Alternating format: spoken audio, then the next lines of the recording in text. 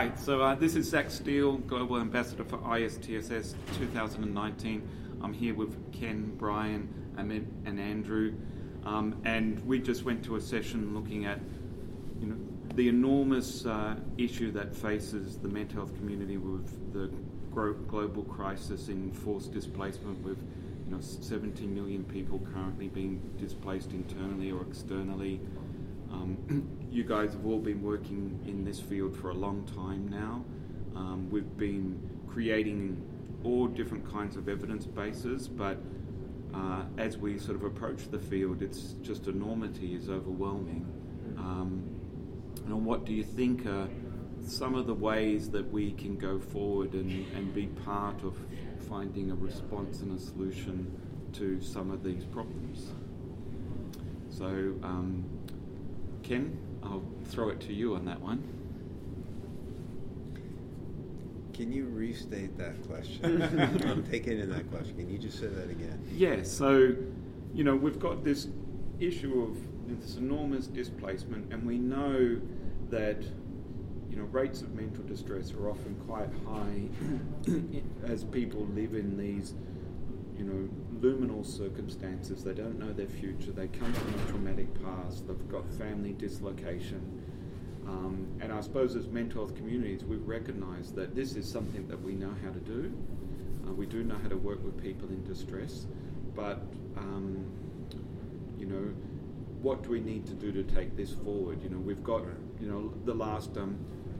if we look at the last 30 or 40 years, we've established that, one, there is a need, there is a level of distress. Two, we've identified some candidate interventions that can do some work.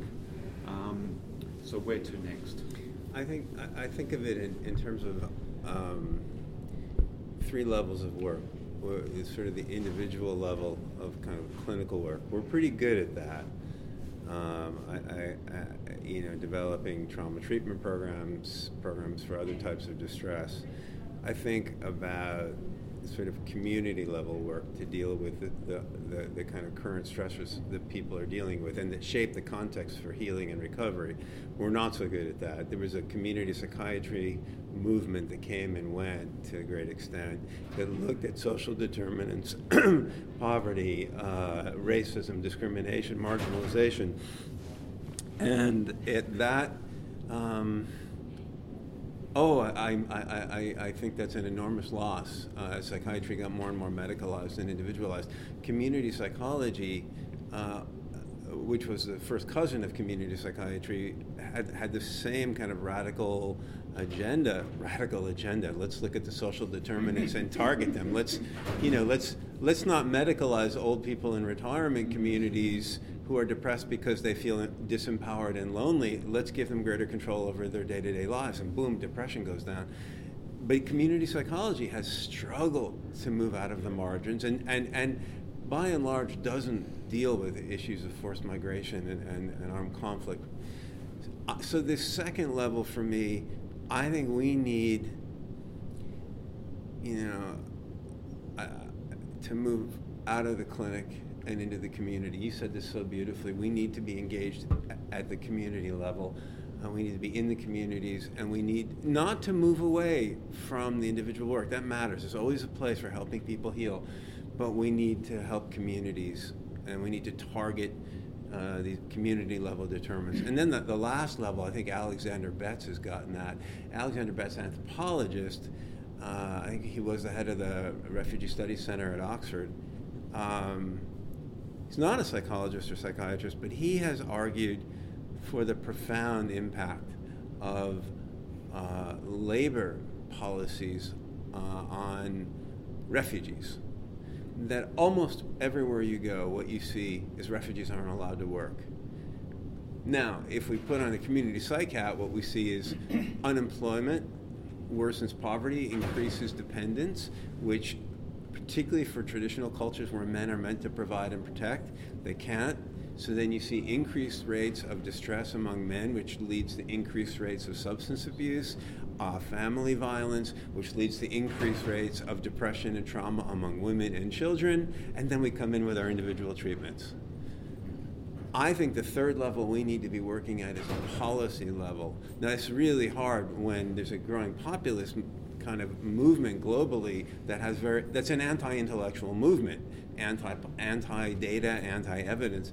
But nonetheless, I think that is the third level that we need to be working at.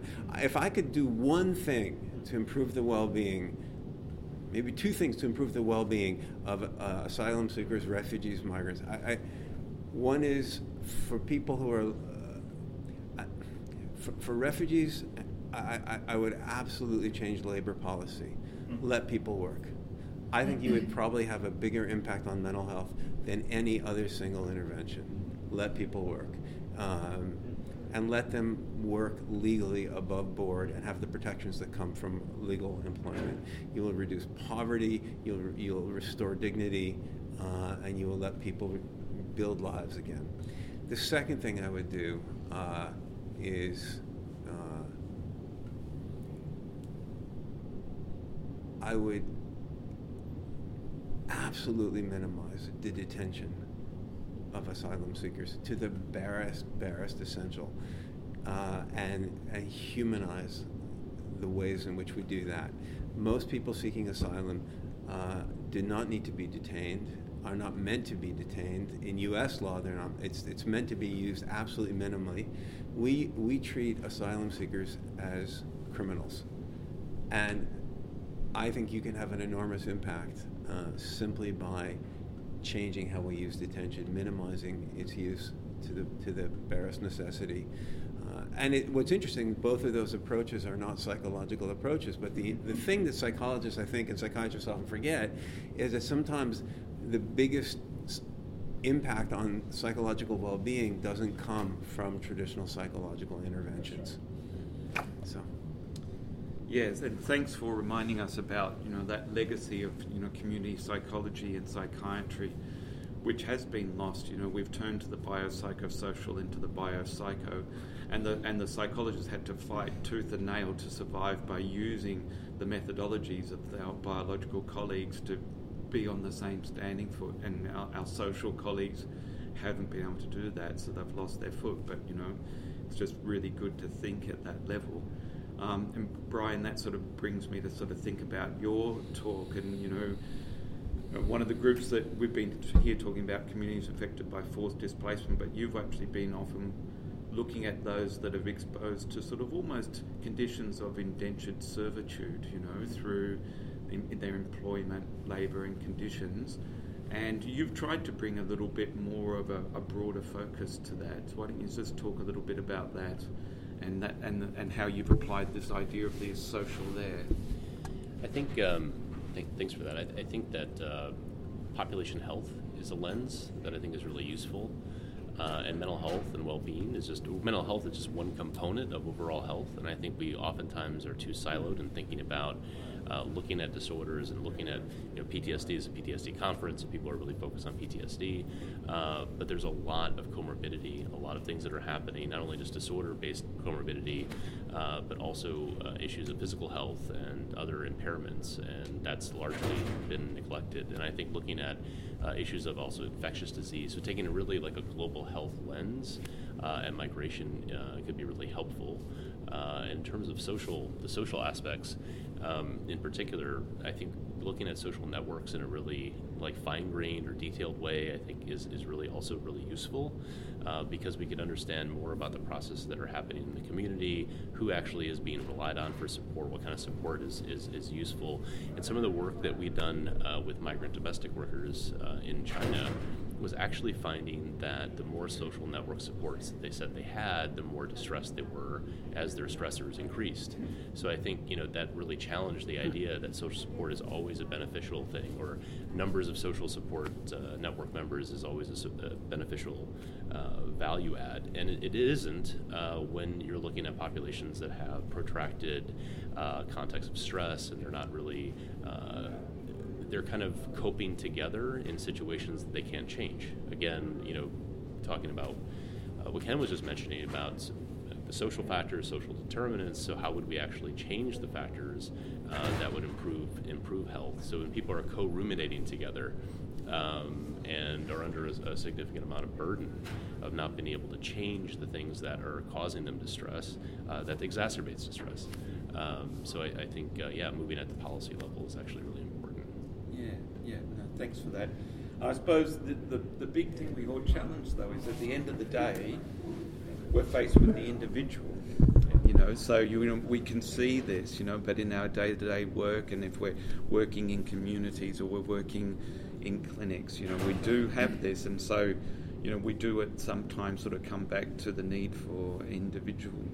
We can't escape the need for something to give to people that we're working with, and I know, this is some of the work that you've been doing with some of the Eritrean and other refugees that have been sort of seeking asylum in Israel, and that's been a long process of trying to develop a response to them. So what have you found that has, when people turn up and they're just in states of distress, and it'd be great to solve these social policies, but you've also got to do something on the day, yeah? So our work, and this is work by my Observing Minds Lab at the University of Haifa, and students and quite a few members and leaders of the Eritrean Sudanese asylum seeker community in Israel. We haven't worked ourselves in an acute emergency response clinic. We collaborate with folks who are NGOs who are really, I think one way of saying is doing God's work, who are taking care of each individual from crisis to crisis. Kuchinate and Asaf and Gesher Clinic and a whole host of these organizations under very challenging circumstances. Basically, doing the best they can with what they know to respond effectively. Our approach in terms of our group has been much narrower and much more modest, but I do think it's important, which is we have tried to quite systematically approach the question of what might you do, what kind of intervention or interventions could you develop that are safe, that actually work, that impact multiple important outcomes in this ecosystem that we're talking about and the lives of these asylum seekers, but also that are in fact feasible, acceptable in multiple communities, and ultimately, as much as possible, transcend culture, transcend language. One of the things that you found that really surprised me was that because I know you've been using MCBT, so mindfulness-based treatments, that the people that benefited the most, because we don't think of mindfulness-based treatments as something that might be able to help when people are facing multiple threats in that, but you actually found a bit of a paradoxical effect there. So who benefited the most, did you find? So we developed, it's a mindfulness and compassion focused intervention that's socio-culturally adapted for diverse, forcibly displaced people, and also is trauma sensitive to ensure that the various intervention components like mindfulness and meditation don't do harm. And although our initial intention and goal was just to give these men and women the same kind of moments that I have at home with my family, of just safety and refuge and love and compassion that I think everyone deserves to have. It's a human right. We also hoped that those moments would translate to a longer process of recovery and healing. And one of the things that we found was precisely those asylum seekers that we most worried about, with the most severe trauma history and post-migration living difficulties and daily stressors, and in fact also symptomatology, demonstrated really large therapeutic curative effects over the course of this 9-week intervention. And we also did a phenomenological qualitative study as a kind of arm of this with one cohort. And it was very clear, not for all of them, but for some of them it was deeply transformative. It's the language they used, talking about how they may be, for example, still angry, and I think justifiably so, but now they have freedom or liberty to choose how to respond to that experience, to that anger. And so I think that there's something very, very liberating about doing this kind of work with asylum seekers, including those that really seem the most fragile and vulnerable. Could I just respond to that? Yeah, thanks. One of the ways that we connected, Amit and I was, we just finished the pilot RCT, starting a full RCT now, of a very similar kind of intervention for Syrian refugee parents that has, it focuses on their own well-being primarily, and then layers on parenting stuff in the second half. But that throughout the whole intervention, we have a very strong focus on mindfulness. We spend 25% of every 2-hour session, it's a group intervention, going over that week's home practice of the various mindfulness activities they're using. They're all available in Arabic. And, you look at the effect sizes from the pilot study. We just did within group because it's a pilot. And the effect sizes are all in the medium to medium-large size. But I wasn't thrilled with the actual magnitude of change. And then when we looked at the focus group data, it was incredibly moving. It's exactly what we found is what you found.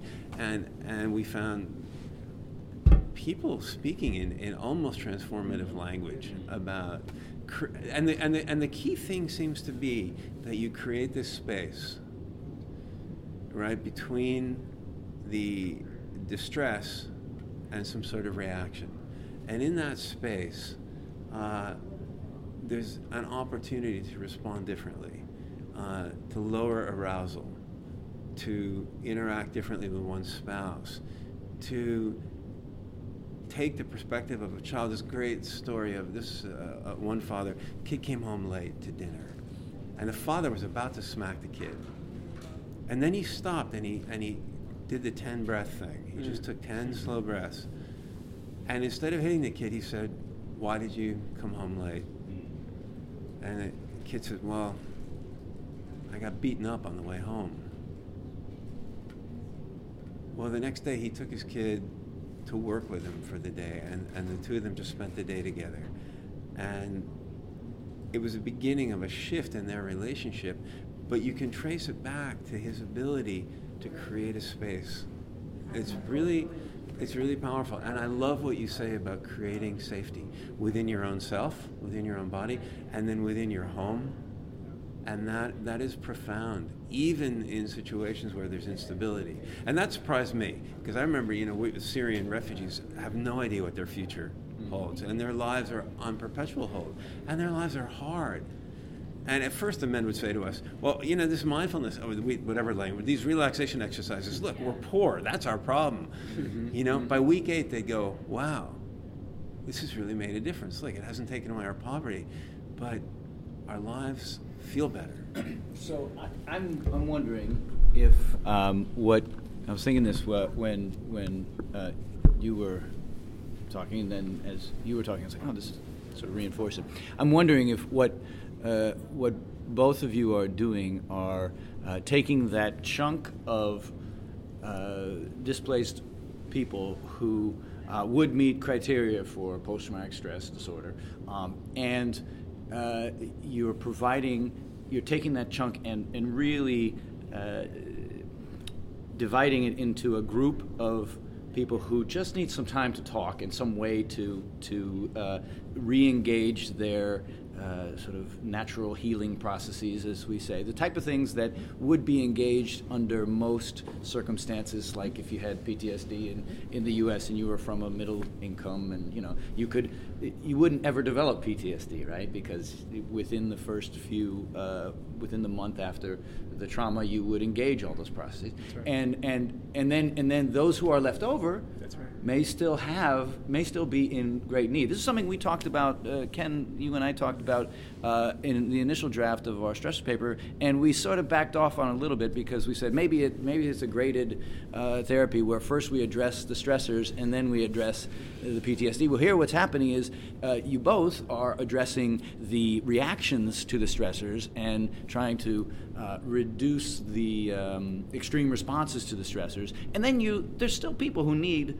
targeted, maybe even something like TFCBT, right? Trauma-focused CBT, maybe.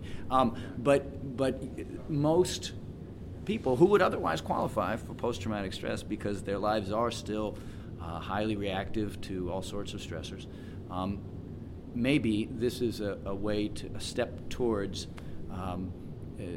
working with those folks who, in other situations, wouldn't have developed such an issue. Andrew, that's great, and I think that really summarises the kind of dilemma that we're in. Now we're going to have to draw the podcast to a close, but thank you all for joining me here today. It's been really insightful to hear your reflections and long work in this field. Thank you. Thanks. Thank you.